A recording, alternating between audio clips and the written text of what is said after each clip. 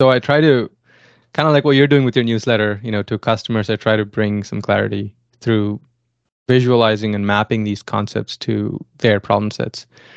One thing every customer wants to do is the models are great, but I want to make sure that it is accurate with the task that I'm trying to achieve. Welcome to Humans of AI, where we tell the real stories of those who are building an AI or are making use of it in their daily lives. Today's guest is Govind Kamtamneni, a member of Microsoft's Azure Global Black Belt team, helping to drive clarity on the capabilities of Microsoft's Copilot and cloud-native stack. He is deeply passionate about the transformative potential of technologies that are at the frontier and is focused on fostering the wider adoption of AI for intelligent apps. If you want to catch the latest episodes, make sure to subscribe. And check out my free AI newsletter, Chaos Theory. And find me on social at Alex Chowmander. Now, without further ado, here's my talk with Govind. Hello, everybody. I'm here joined with Govind, my friends and colleagues here at Microsoft, working a lot on AI, trying to empower and bring this new technology to several enterprise customers.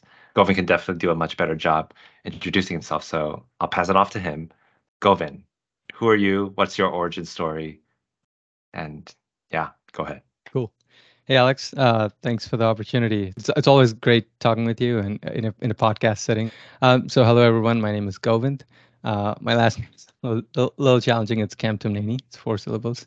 I'll talk about my professional career and where I started. It started in 2006 at IBM, where I initially was a software engineer, focused on a bunch of traditional sort of what you might think a software engineering job entails. And that product was FileNet when I worked on it, which now morphed into the Watson data platform. And after 4 years, it was quite impactful and rewarding. But I wanted to kind of see where it's being applied. So I joined IBM's software group, Expert Labs, to help customers kind of diffuse some of these capabilities and build like sort of information systems. Initially, it was line of business apps, and then end user apps, applications, and sort of modernizing into cloud. So I did that for a decade. I worked on a lot of these projects kind of start from the user needs and then go all the way to production. So some of the names are like Hertz or Delta, like end user, consumer facing applications and stack. So I kind of built that. So that's again super rewarding, where you get to see what it is. And between that time period, I kind of majored in computer science, did a master's, and then between that, I also got an MBA from the University of Chicago, sponsored by IBM. So super thankful to them for that. And the reason I did that is because I really like how, technical capabilities are great, but then when sort of capital is allocated to diffuse them and solve the real need, seeing that and being part of that is super valuable as well. So I wanted to kind of understand the mental models of like basic, how is capital efficiently allocated? So all that piece, kind of merging technology with the business domain. So I really enjoyed learning those topics and applying them. And then I've been dabbling in so the poster behind me is the standard model of particle physics. So I've been sort of deeply passionate about the sort of mysteries of that poster. It's insane that like humans, through the language of nature, mathematics, we're able to codify the fabric of reality, if you will, in an equation form. Yet it is not complete. There are a lot of gaps there. There's gravity is unexplained. The intersection of quantum physics and classical physics is not incomplete. So there's things that we don't know yet, but there's a lot that we do know and that we do apply through engineering and solve problems. So that part, and then I read books like David Deutsch and all these books that kind of highlight that the limiting factor is really intelligence. It is the fact that maybe our evolution programmed us, to only perceive the world in 3 dimensions. We work with models that are like, many thousands and, millions of dimensions, right? So there's something there that maybe is limiting, but with intelligence, which the definition there, the definition that I subscribe to is the one by Santa Fe Institute. I really like that one, which is, it's just the reduction of uncertainty. So if we look at it in those lens, there are things about the universe that I think like, or about why we exist. Like, why are the lights on? Why are we talking? Like, what is consciousness? These unanswered questions. Hopefully, we can understand. So that's why I've been deeply fascinated with that topic and been paying attention. I did Coursera courses and Udacity and kind of self-taught some of the machine learning primitives. And then 2017, 2018, like all the buzz around, especially like especially when OpenAI was releasing some of the stuff on DeepMind. Like I've been following what they're doing. It's clear we're on some exponential here, and to see that kind of diffuse so quickly with ChatGPT, it's insane. So I've been so anyway, so at IBM it was rewarding, and then I switched over to Volkswagen, Audi, Porsche. They were building a self-driving car, so I thought I could apply and learn some of these deep neural nets and how they're actually used to solve real-world problem, and they are doing a good job, but I think they'll say it themselves, like Tesla is like a decade ahead, and definitely the players at the frontier are like Tesla, Waymo. So it was good, but then I wanted something maybe maybe go back to what I was doing, helping customers. So this Microsoft job, I work as a global black belt here, working with your team, semantic kernel team, which has been super rewarding to see that being adapted by enterprises and how they're solving problems. When Govind says he's a global black belt, it really is literally a black belt because he's coming in like saving the day. If maybe black ops is a better term, but no, I think he works on the thorniest, like most difficult problems that enterprise face. Uh, Customers ranging the whole spectrum, and especially in this current AI moment where everyone's so fascinated, as you said, with ChatGPT, with the capabilities of large language models. A lot of enterprises are just trying to figure out what to do with it. Could you maybe talk very high level? Obviously, you can't don't name names or share anything you don't that we can't talk publicly. But at a high level, what is it that you're probably most currently working on? Sure. Um, so before I do that, I just want to say about my team. So you're right. It is. We try to be at the at the frontier of technology. Try to incubate new tech to our customers. And in my team, everyone sort of narrowly focuses on one area, and they go super deep. So everyone's like specialized. And the cool thing is, I have full autonomy to do whatever I want to do, but I am accountable to be impactful. So that allows us to kind of follow our passion really and just go deep. And so what I've been mainly focused on is our Copilot stack. I think that's a good sort of catalytic framework that was announced at Build by Kevin Scott. And at the center of it is the orchestration layer, which your team semantic kernel does a good job at fulfilling. So to answer your question, what I do is try to drive clarity to customers that have these technical there's a lot of uncertainty right now. There's a lot of, orchestrators. There's a lot. Our stack, Azure itself, has so many services. There's so many shiny Lego blocks, but customers care about like how to compose them and build the objects that they care about. So I try to drive clarity, in that using, some samples and frameworks and tools, and try to first understand their problem really and understand what the end user need that they're trying to serve, and then kind of work backwards and then try to see which Azure service or open source, whatever kind of fits and solves the problem. The other one is unblock them, when they're blocked. So it's really two things, drive clarity, especially with our incubations, and then to unblock in their technical journey. Yeah, you mentioned incubations. One of the things that I've seen you do and create is this project called Miyagi. Do you want to maybe give the listeners a Sure. rundown or at least an overview of what that is? Sure. Yeah, absolutely. So again, another sort of context. So before Miyagi, I was working on another sample called Red Dog, both of which you can find under Azure or Azure Samples. And the reason this is something that I've done it before at IBM, and I see my team at Global Black Belts also do is we go and we talk to customers and we kind of look at their use cases that they're trying to solve or want to solve, and usually there's an overlap with the type of use cases that customers are trying to solve.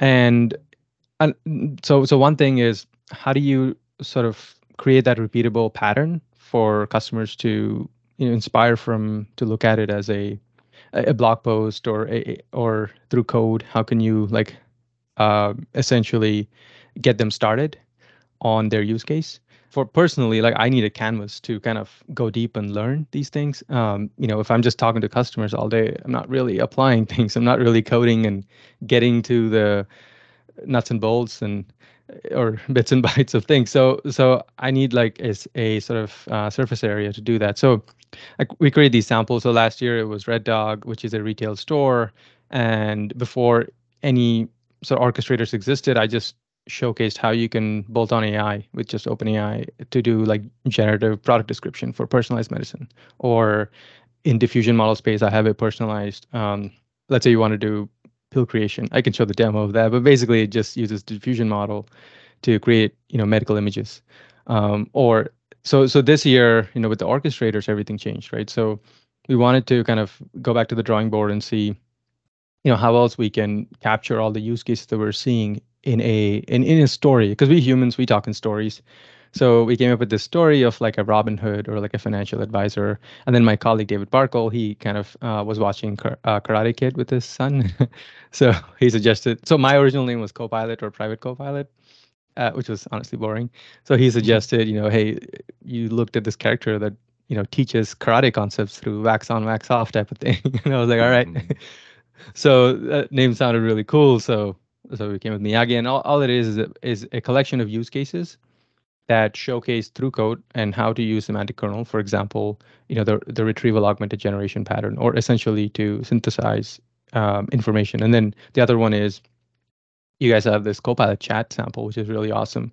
But customers, I'm hearing this a lot, is they want to take that Copilot chat and adapt it to their own front ends. It could be a mobile app, it could be whatever, right? So in this case, the Miyagi front end, which is a different front end, uses your Copilot chat web API as the back end. So it's showcasing customers, hey, this is how you can take Copilot chat and use it for your use case. So just things like that. Very cool. Very cool. If you have it on hand, do you have maybe some sort of like mind map or something to walk us through the mind of Govind and how he approaches problems, how he solves things, or even just what you've already solved so far? So I like that you talked about like a mind map or a mental model, and that's how I like to think about things.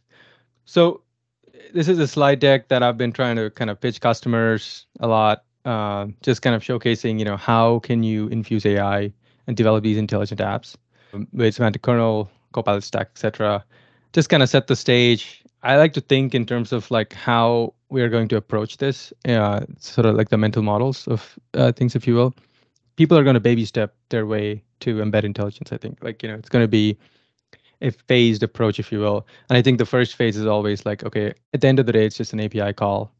I can just go spin up a model and they'll have an API. It's a REST call. I'll just go ahead and play that. And I think we do a good job with the OpenAI playground. You kind of start here. And I think anyone who starts with the OpenAI models have kind of done this. You play with the temperature or whatever, and then just do some chat stuff, or chat GPT. That's the way it works. And then the other one is, you start to kind of learn concepts about in-context learning capability that they have and prompt engineering.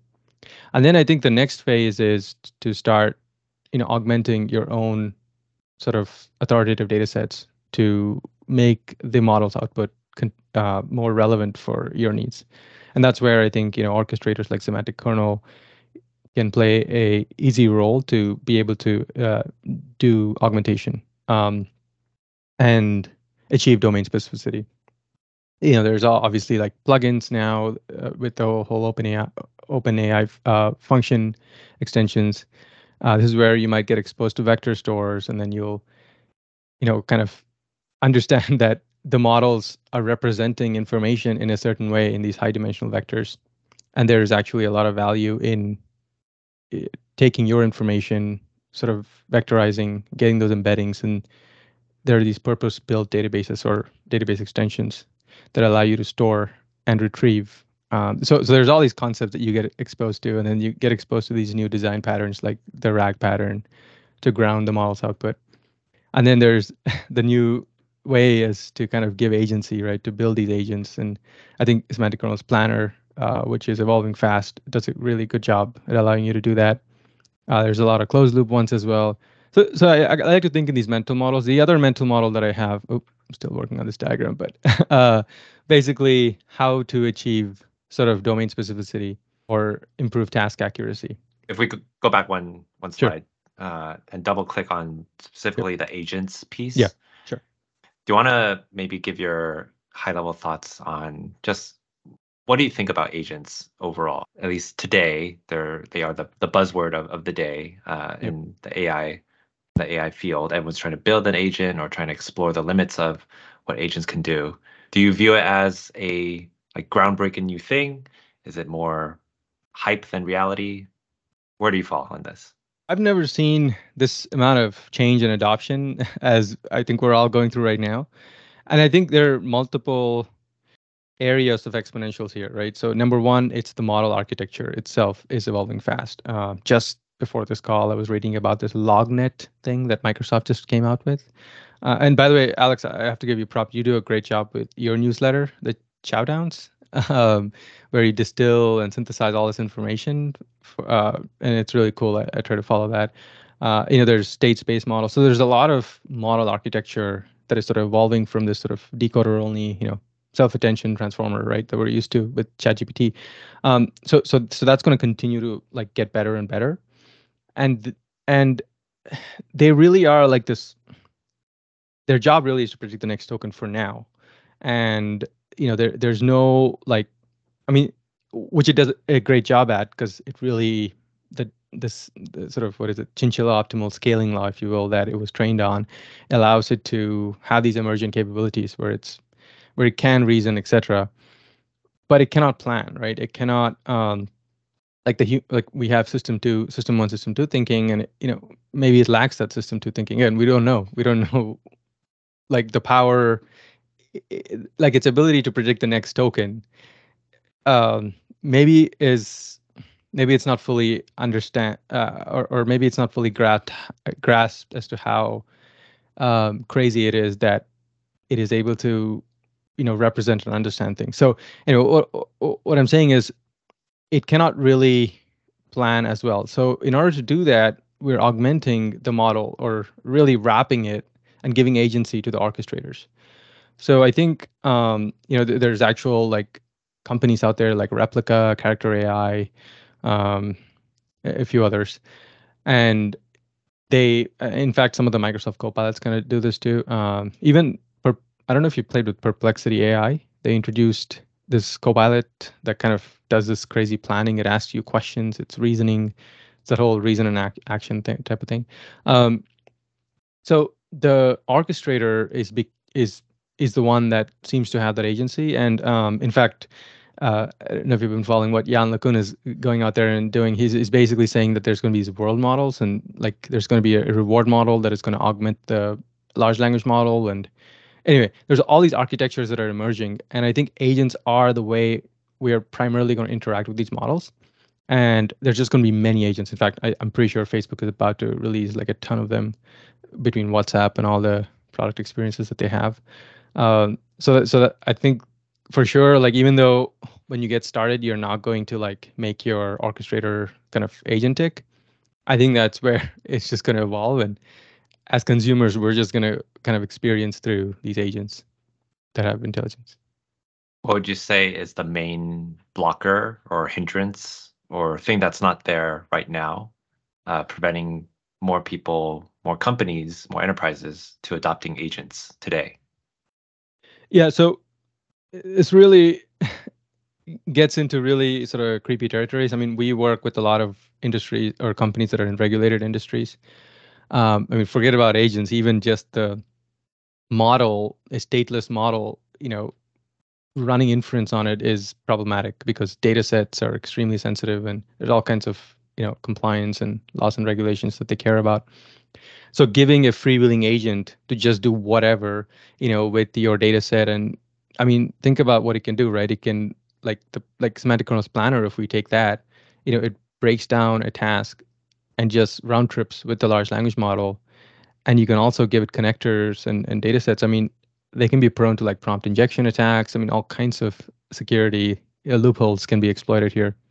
So I think companies that are especially not in like a competitive sort of marketplace are more, prone to like regulation. They're more careful. So I doubt they're going to adopt anytime soon. Like maybe not this year. I think maybe in some niche cases, but consumer apps are going to for sure. Like I don't know if you played with Replica or Character AI. Like that's basically what's going on behind the scenes.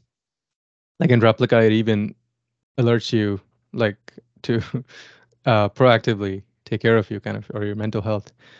So I think they're going to explode. I think the most important thing, I'm part of this project called the Gato project. I don't know if you heard about that one.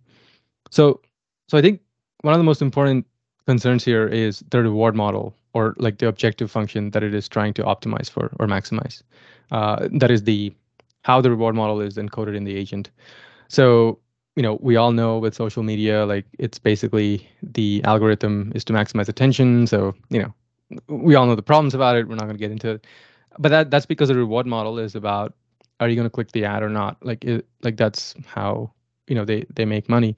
So, if we go down this path and if we start coding reward models to sort of maximize the short-term profitability of a company, I think it could be problematic because these things can exploit our sort of reward system that we have as Homo sapiens, if you will, with like a dopamine induced. Like, I mean, TikTok is a classic example. It's like doom scrolling all day, right? People are, I mean, at the end of the day, nobody actually feels good about it, but we're kind of addicted. It's like it's messing up with their sort of, addiction circuitry, if you will. So I think it's important to align that reward model to maximize sort of that overall human well-being. And this Gato project, if you will, they're doing a good job. They kind of codified some ways to kind of, some axioms that they think will help humans, like, reducing suffering or all kinds of things. Anyway, we're going off topic, but but this is that's why, like, when we get into agent territory, I think that's where regulation is going to come into play big time. So, but it's happening fast. For sure, for sure. Yeah, I mean, to me, it seems like the one of the main challenges and the broader, maybe philosophical challenges, like where do you put the control of these technologies, right? In the past, right, when we would effectively say like, okay, if I'm going to run a program, it just runs deterministically, inputs and outputs, and control the flow of that. But with these agents, right, with AI effectively being able to come up or make its own decisions and even make use of tools or functions or capabilities, plugins that are either explicitly like given as how like the semantic kernel does it, or maybe it can build its own tooling, or write its own code bases. Maybe I think that it just starts to get a little nerve-wracking to imagine like, oh yeah, the control is starting to go away from the programmer, Yeah. the user, and now Yeah. into this AI. And to your point, I'm especially scared with these closed loop ones. Like I'm sure Auto GPT and Baby AGI, you've probably heard about it, I'm sure. And actually Microsoft has something called Jarvis. Like, that stuff is where, human is kind of taken out of the loop and it's maximizing whatever, reward model, like whatever objective function was encoded. And who knows what that is, right? So, but yeah, so far I think hardware is a limiting factor, so it can only go so far. And also the fact that it's not really connected to like an actuator in the real world. Like that intersection of, bits and atoms are they're getting there, but they're not there yet. Like it's not going to actually like, I'm sure you're following the media. It's like, Terminator style, like kill us. Like I don't think that's going to happen yet. But I think, like for example, what Elon is about to, ship, I forget what it's called, Artemis, yeah, Prime, something like that. Yeah, the robot, it's going to be in your home that will help you with your chores, which is great. But I think if he doesn't open source the reward model that it is trying to maximize, it's going to be a little bit problematic because it's really a kind of closed loop agent with, access to sensors and actuators. Like, I mean, I don't know what it can do with his hands. I mean, they can be dangerous. So anyway, Yeah. I mean, both of us have spent some time in the self-driving car industry, and we've seen, the attempts to try to marry the real world and the digital world, and it's not always pretty. It doesn't always work, and can actually cause some real fatal impact. So uh, I'm curious, where did you work at before? I was at Uber, Uber's Oh, okay, advanced technologies group. nice. Yeah, working.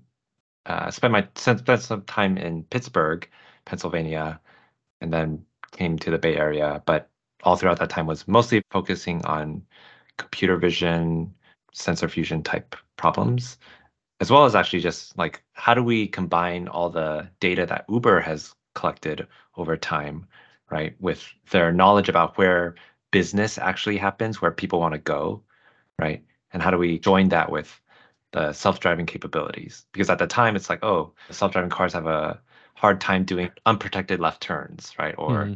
Yeah. uh, especially in Pittsburgh where there's a lot of hills, right? The cars, based off their sensor array, can only see so far, especially if you're climbing up an incline. So anyway, so all these like sort of problems where, yeah, there's like literally, it's not this to say that the technology isn't there. It's just more you're dealing with the real world and the unpredictability and variability of it. Yeah, and the consequences are huge. I was listening to, Dara's interview, and he was saying how I know that project you're working on got kind of spinned off or something like that, divested. But he was saying how, like, imagine if even if there's one fatality, a year or a month or whatever, right? There's likely going to be more. Imagine if you're a company and you're having to kind of go defending that, in society, like, oh, only 2 people died this year, like something like, even though it might not be their fault, it's still the long tail of possibilities are endless. So it's a hard problem. For sure. For sure. Is there any more that you wanted to show Yeah. off with Um. your mind I, map? yeah, I think we kind of started with that mental model. So this is another one that I tried to kind of create. So I think we're all visual learners. There's a lot of concepts and text. So I try to kind of like what you're doing with your newsletter. To customers, I try to bring some clarity through visualizing and mapping these concepts to their problem sets. One thing every customer wants to do is the models are great, but I want to make sure that it is accurate with the task that I'm trying to achieve. So one thing I kind of laid out is, look, it's a trade-off, with how you do that, like everything in life. So you can, and basically, what I'm trying to do with this one is mapping the main ways that we can achieve sort of domain specificity with these models. And I think most of the time, we're going to just be doing prompt engineering, right? Exploiting that in context learning capabilities that these models have, where there's sort of zero shot prompt. Oops, there's all these concepts, right? Like zero shot prompting, or all these knobs and configurations that we can adjust to get the model to be more accurate.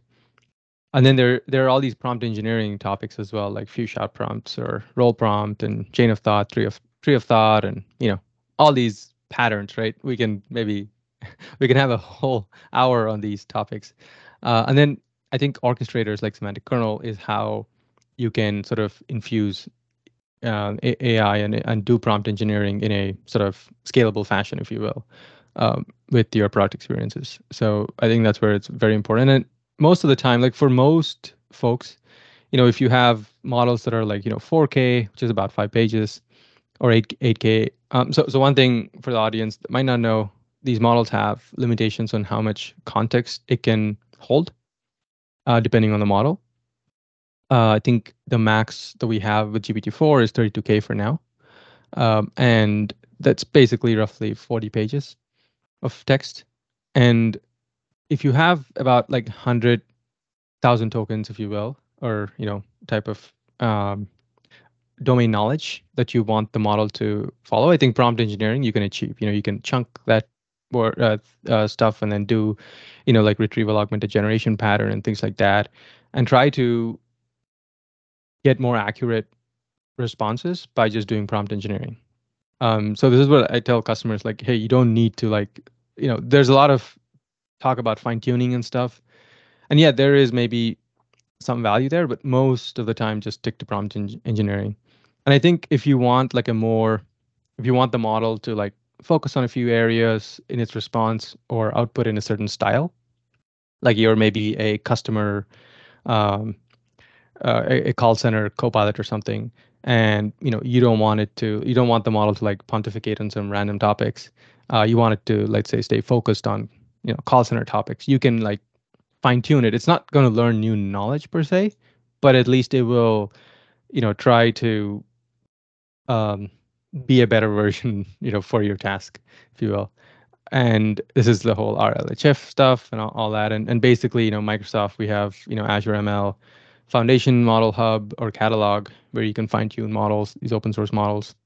And then you can also like leverage our optimization stack or our parameter efficient fine tuning methods that Microsoft Research can open source. And it's pretty much the industry norm to use these two type of things.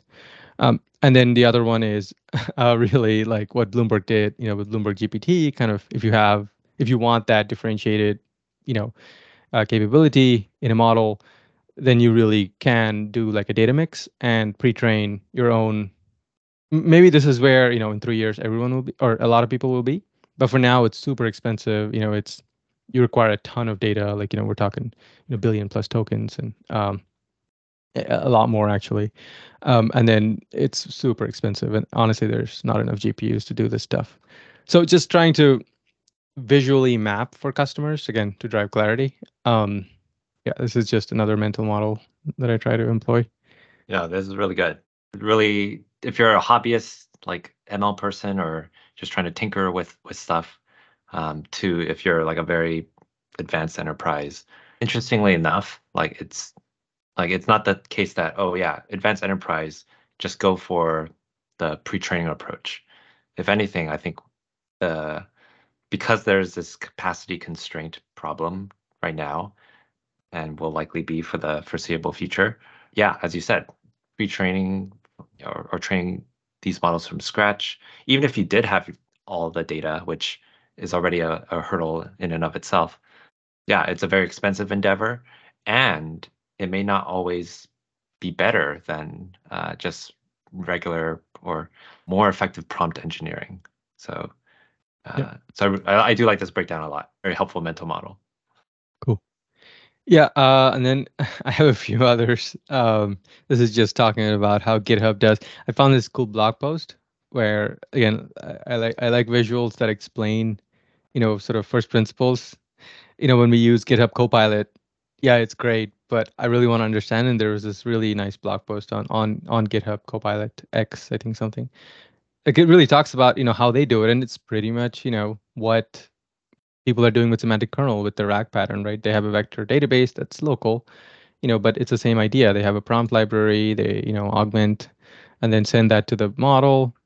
And then, yeah, it's doing the same thing. And then show that ghost text, and then you hit tab, and then it completes. But of course, it's, more efficient, I'm sure, with how they do it.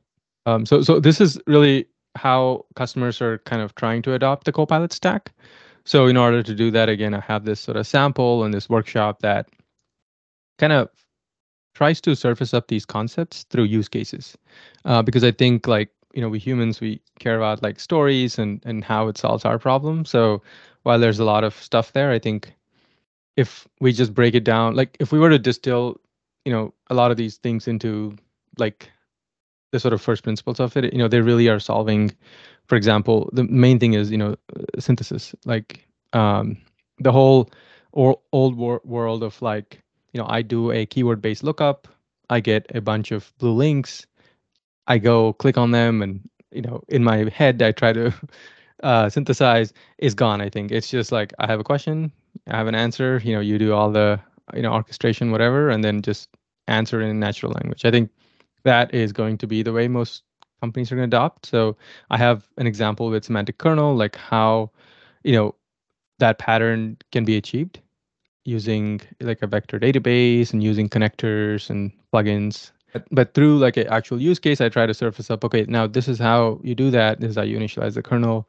This is like how you have your prompt template, or in the skills, how do you tweak the configurations? and then I need to complete that. But basically, these are native connectors. How can you just the whole thing through code and through a story I try to convey. And I have other use cases as well that I'm kind of documenting, like how like the whole traditional sort of there's a generative AI and then there's discriminative AI, right? Like how do you like a traditional narrow ML model can now be rethought. Maybe you don't need like this one model that was trained on labeled data sets to I'm sure you've seen like Jin Yang from Silicon Valley, Hmm. right? Hot dog, not hot dog, right? Like Hmm. Hmm. I think that is changing too. Like, okay, you have one size fits all, general purpose model. Let's apply it to do classification or traditional machine learning tasks like named entity recognition or obviously summarization. There's just so many. Like it's crazy how much we can do. So that's kind of the approach I'm taking with this. And yeah, the sample that you mentioned with that is Miyagi, which by the way, thank you for also kind of talking about it. Again, I try to catch or keep up with how much you guys are doing. It's kind of hard, but it's trying to highlight like all the semantic kernel capabilities through those use cases and also others as well that I'm seeing from customers and within the sort of thing about the Copilot stack. So like within our Copilot stack, we have like a bunch of things there. Like how can we, use that to build these new front ends? Like a plugin on ChatGPT, and how do you make use of new concepts like vector databases and all that stuff within like by using like traditional sort of Azure primitives. So there's a lot of like APIM, basically like a gateway plus the model pattern that we're seeing a lot from customers. So we're trying to highlight that here. And how do you host a ChatGPT plugin securely behind like Azure in like an enterprise grade setting? Yeah, just things like that. Yeah, and it's fully open source, right? People Yeah, can yeah, yeah. Yeah. go in, Anybody look can at go it. in and yeah, They absolutely. could run their own workshop probably So if they that wanted. is the idea. Some things you can't. So for example, I have two modules, the architecture design session and the discovery session, where actually I have a sort of link to John Maeder's design thinking as well here. But essentially, I have like a Figma template that customers can kind of fork, and then they can start like it can be like an active session where we can pick whichever mental model that they're familiar with, either jobs to be done or whatever, and then this way, as they go through the workshop, it'll be more relevant for their use cases. And the last section is like an architecture design session that is also one-on-one with the customer. But other than that, the other use cases, yeah, I'm hoping to kind of document here and kind of do it on your own type of thing. Very cool. Very cool. All right. Well, that's a very thorough, compelling walkthrough. I think it's amazing to see the inside the mind of Govind. So thank you for walking us through that. I have some more questions. So from your like survey or like working with all these customers, and even just playing around with a lot of these things yourself, what would you say is something that people are not paying enough attention to in AI? Yeah, so I think it goes back to the world that you and I came here from, at the intersection of atoms and bits. There's a lot going on where the general nature of that reduction of uncertainty, that synthetic intelligence, if you will, is getting diffused. So if you think about like what DeepMind is doing with AlphaFold 2 in the protein sort of what is it protein folding problem, where it really changed like the field of chemistry or biology, like or yeah, what Microsoft research is doing in the field of medicine, and even DeepMind, you know, I think that's going to change like big time. Like the amount of like technology is a great has been a great deflationary force, but so far in the world of like bits, I think it's about to go into like atoms, and we see that with this being applied in the basic sciences, of course, but also in sort of robotics. Waymo, you were in San Francisco, right? I was just, yep. I heard that you guys are seeing like a self-driving car all over the place now, like whether it's Waymo or all these other companies.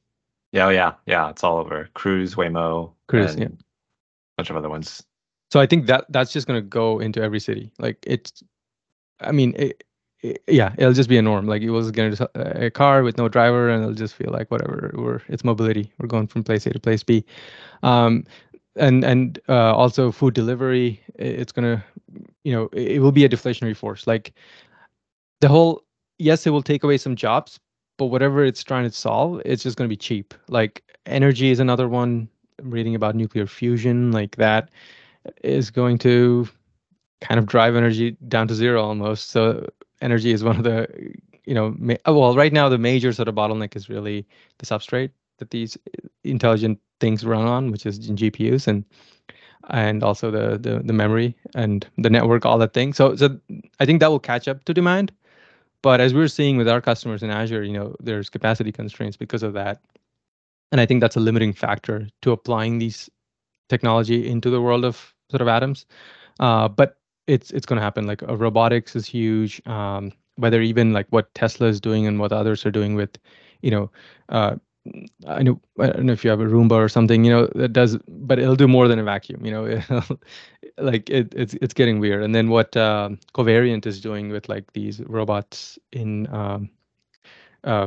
like yeah pickers and all these things too. Like so. I think that's a space where I think there's capital being kind of flowing in that space, but not a general attention. But because of how connected we all are, I think it'll diffuse super fast. Yeah. Yeah. I think technology in its history, right, has seen these really disruptive moments for sure. That, yes, has resulted in job loss, but certainly a lot of job creation. New industries have formed, and yeah, it's incredible that we might be in one of those moments right now, and just seeing all this change happen, and even having a part of like seeing that through, right, and participating in that. So I think that's been super exciting. What would you say, Govind, then is something that you personally are excited about for the future? So for me, it always goes back to that poster, like the deep mysteries of physics. I mean, hopefully, if we can make progress in that direction of like just understanding, like abundance is great. Like I think the universe is abundant with natural resources and energy, but what is scarce is really like human attention and human consciousness. So like if we kind of allow like just research folks to use these I mean I think someone did a survey or something. I know it's going to be controversial to say it, but it's kind of true. Generally, like a human population, higher IQ folks are in like these theoretical physics or like the deep basic science research or applied math. If they can leverage these models, imagine like getting their IQ or having them be 20% efficient or something. I just feel like we're gonna make some major breakthroughs in I don't know what happened before Big Bang or something like that, right? Uh, like I think that will just I don't know, be satisfying for curious folks. Like this has been a journey. Like humanity has been on a journey to know why we exist. Like maybe we'll finally know, or maybe I don't know what the answer is. 42 or just being on the journey. Yeah, we'll see. So that part is Yeah. exciting. Yeah. Since you mentioned the reference, I guess, are there any sort of favorite books or movies that you would personally recommend? I don't know if Hitchhiker's Guide to the Galaxy is at the top of that, but Yeah, it is. uh, Yeah, that one's definitely good. The other one, I actually have my books here. The other one that I'm kind of rereading is this one, The Beginning of Infinity by David Deutsch. This is a really good book. Yeah, I think this is one of those, deep books. It's written by yeah, he is the father of quantum computation. He's a professor of physics at Oxford, so he's really a deep thinker. And then the other one that I'm kind of rereading, actually, I read the first edition, and now I'm kind of going through the third edition because it's important to kind of stay plugged into the first principles. I'm sure you've seen this book, this one, right? That's on machine learning.